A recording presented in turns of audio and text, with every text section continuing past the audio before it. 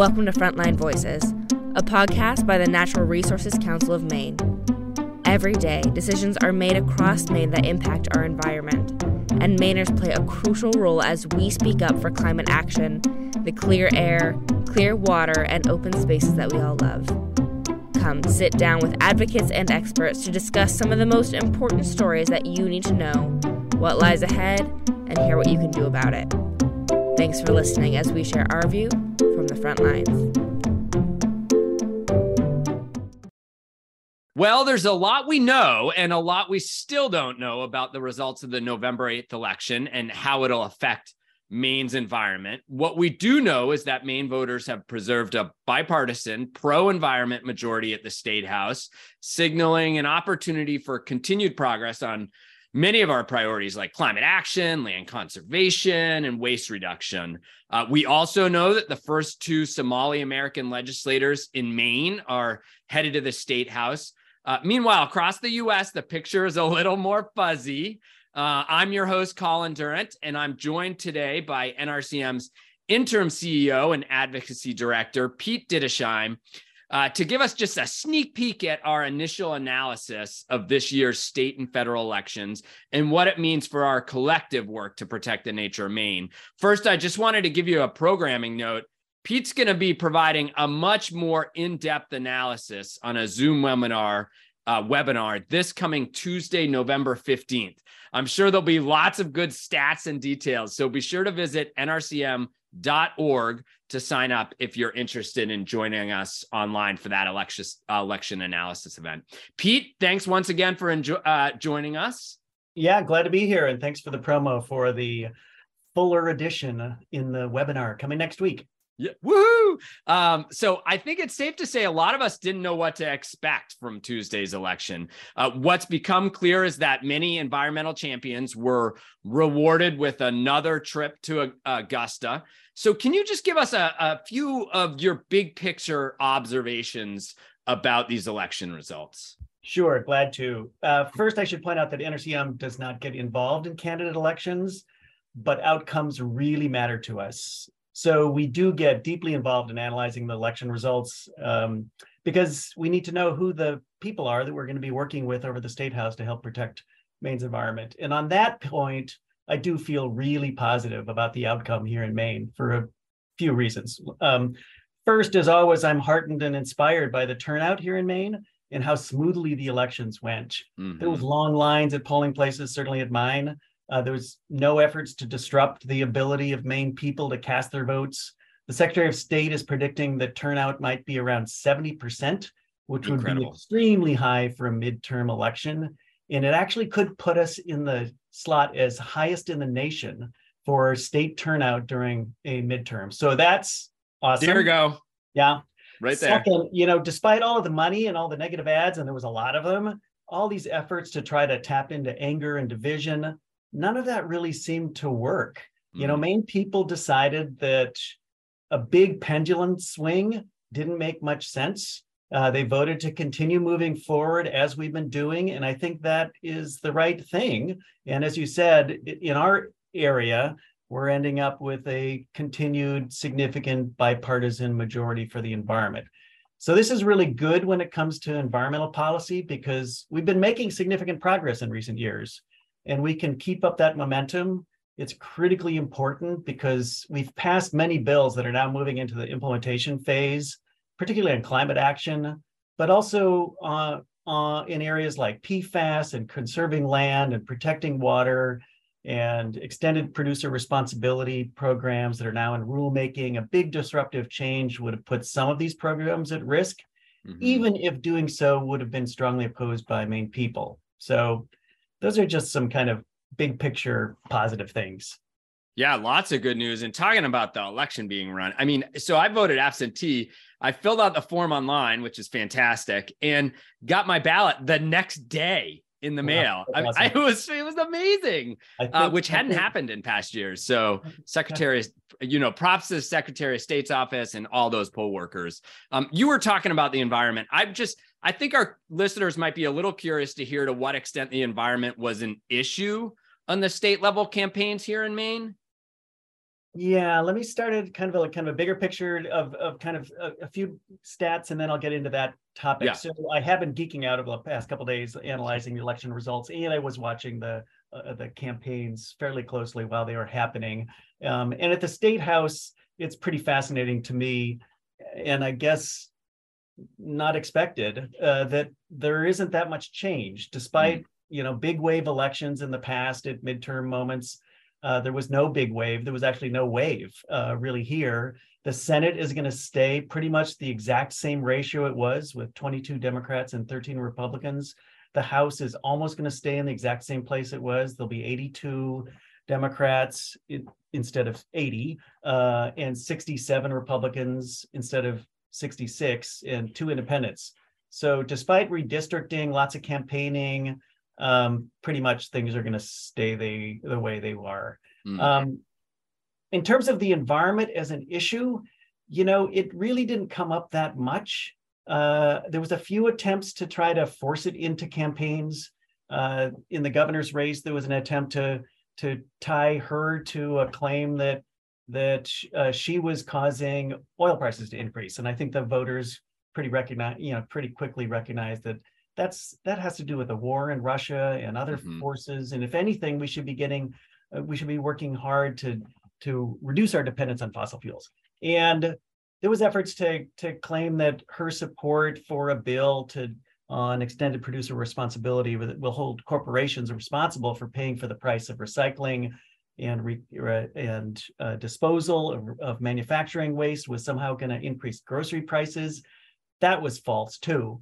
And there was also an effort to try to make the claim that the governor's support for fish passage in healthy rivers in the Kennebec between Waterville and Skowhegan was going to put the Sappi paper mill at risk, kind of a classic environment versus jobs argument. This is totally false.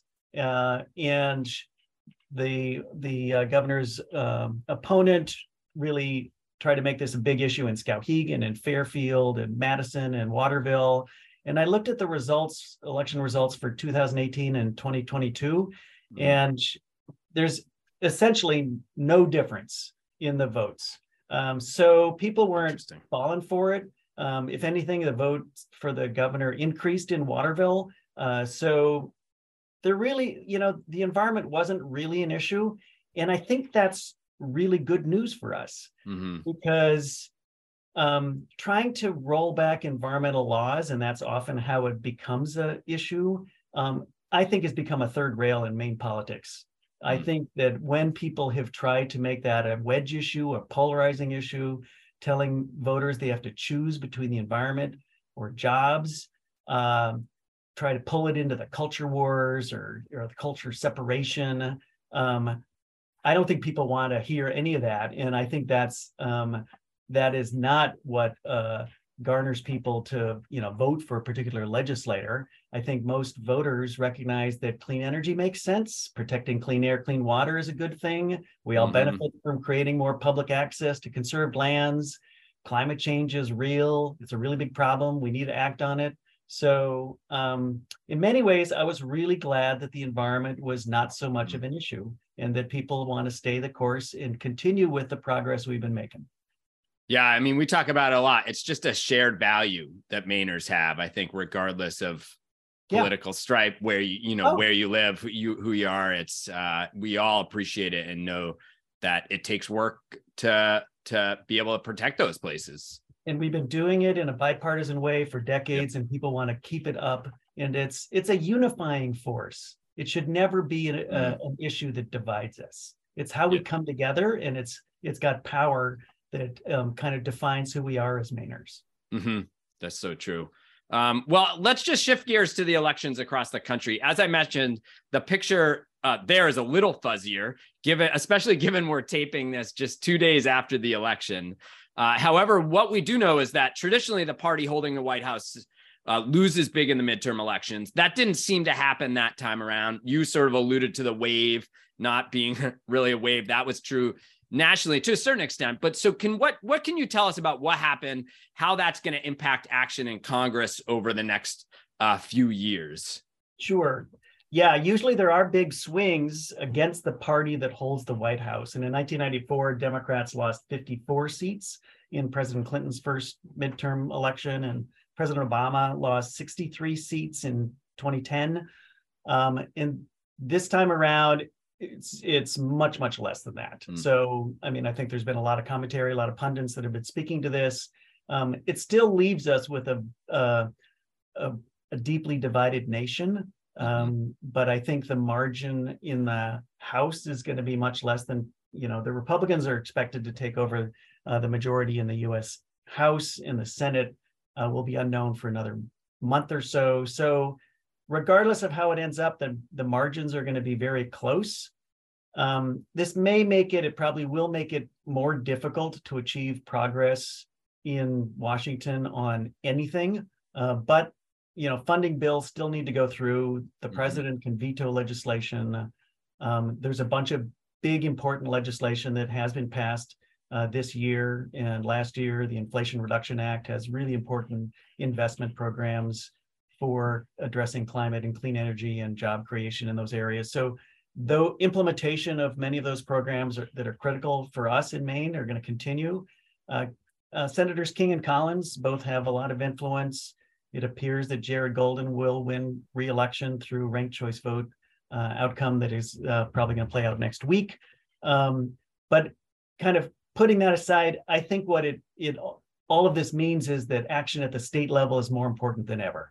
And I think there's going to be kind of a gridlock situation in the U.S. Congress. And I think here in Maine, we have the opportunity and the momentum to just keep moving forward as we have. And for the climate action plan, Maine won't wait. I don't think we need to wait. I think we just keep moving ahead with implementation. And I think there's some opportunities to accelerate action over the next 2 to 4 years. And I think that's exciting. More towns are getting involved, more businesses are getting involved. And I think this will be a great opportunity for Maine to continue to distinguish itself as a state that wants to demonstrate leadership in addressing the climate threat. Yeah, I mean, there's been so much progress here in Maine, and like you said, so many great opportunities for us to just continue that momentum. And I just wanted to note that while we might see some progress stalling in Congress and DC, there's still a lot of federal investment that's going to be coming from several bills that were passed over the last couple of years. And so a lot of those actions we take here in the state are going to define whether or not we can maximize that, that funding and the benefit for Maine people. I think, what was it? 34 Maine school districts. There are 34 electric school buses that were awarded to, I think it was 13 Maine school districts across the state. And that was just, I mean, what Maine was awarded really stood out from other states. And that's because of what you said, people coming together, state level, at Department of Education, Department of Transportation, governors, the GOPIF, and really coming together to try to maximize that funding. And so to your point, let's take advantage of these opportunities here in Maine so that we can maximize that benefit to Maine people. Yeah. And NRCM pays a lot of close attention to these implementation programs, make sure that we get our, get as much as we can out of these opportunities. Mm-hmm. Well, so I want to take a moment, we're wrapping up, but I want to take a moment to talk about first, a few of which I alluded to at the beginning of the pod, but both here in Maine and across the country, because there were some exciting, inspiring leaders that were elected here in Maine. Can you tell us about some of them? Yeah. First of all, I should just say that there's a huge number of new legislators here elected in the state of Maine. And it's really a record. We're going to have 53 brand new lawmakers coming to the House who are elected as representatives who have never served before. That's more than a third. It's mostly due to term limits. And a big part of what we'll be doing in the months ahead is learning who these people are, developing relationships, finding opportunities for moving forward. And it always just really intrigues me and interests me and heartens me that people decide to run for office from such a variety of of backgrounds. There's a legislator from Bowdoinham who worked in the Army developing a vaccine for malaria. There's a former NASCAR driver from Fort Kent that's been elected. There's a guy down in York who was, part of their climate action plan. There's a woman, Cameron Rennie, who was a school counselor from Bristol. She won her seat in Lincoln County, and she's championing on climate and the environment. And so, first of all, there's just a whole bunch of people who are brand new to the system, to the process. And so that's exciting. It's also exciting that Maine, as you mentioned earlier, has elected 2 Somali American legislators. This will be a first, Decca Delac from South Portland and Mana Abdi from Lewiston. That'll be exciting. And this legislative session also is going to have, again, pretty much close to a record high number of women serving in the Maine State House. I think there'll be 81, and that's exciting, 67 in the House, 14 in the Senate. And just by comparison, in 2005, it was half that, 32 in the House and 11 in the Senate. And just looking back up into the national level, there was lots of firsts that have been reported on and exciting people. But it was interesting to me to learn that there were more than 1,000 LGBTQ candidates running for office this year in all 50 states and the District of Columbia. And at least 340 of those were elected. And these were firsts, the most in US history at a total number and the most elected overall. So I think that's really exciting also. Yeah, that's super exciting to see and hear about that progress, that shift to more accurately reflect the diversity of America. So Pete, what's next? What's next here in Maine in particular? What can our listeners expect, as we're actually heading into the next legislative session that's going to kick off in a couple months here in January of 2023? Oh, yeah. And it gets going even faster. In fact, legislative leadership races will happen next week. The orientation program for new lawmakers will also start next week. There'll be a swearing in ceremony the first week of December. That's always an exciting day when legislators and their family members and spouse and friends show up at the State House to see them sworn into office. There's a lot of vacancies because there's so much turnover in the State House. There's more than 60 vacancies on the committees that we pay attention to, and lawmakers put in the requests for committee assignments. That all gets worked out before the end of December. There's a deadline in December when all lawmakers need to submit any bill title or concept that they want to pursue. So there'll probably be a couple thousand new bills introduced before the end of December. And then we're off to the races in January and the whole process begins. So it will be exciting to see how we're going to make continued progress in the state of Maine. It's no longer a question now that we're on this side of on the other side of elections, whether we're going to make progress. We're going to make continued progress. And in the last 4 years, we passed more than 100 positive bills and spending measures compared to the previous 8 years where most of our energy was focused on defeating 100 bad bills. So we're going to continue moving forward. And so it's going to be exciting to see what we can accomplish in the year ahead, working with our new legislature and with our colleagues and allies across the state. Yeah, for sure. Let's keep that momentum going. Do it. So Pete, thanks as always for joining us, giving us this really excellent insight. You've got, unparalleled experience working on environmental advocacy in Maine State House over the past several decades. It shows when we're able to get your best thinking on elections like this. I can certainly, and other staff members can attest to the energy and enthusiasm you bring to this task. We got an email at 5 a.m. in the morning, the day after the election with Pete's thoughts. And it's I've been up for a while by the time I said it. I'm sure. Did you even go to sleep? I did go to sleep. Yes. All right. There you go. But it was great to see. And it's really helpful and really level setting actually to get that info. So thank you so much. My pleasure. I like it.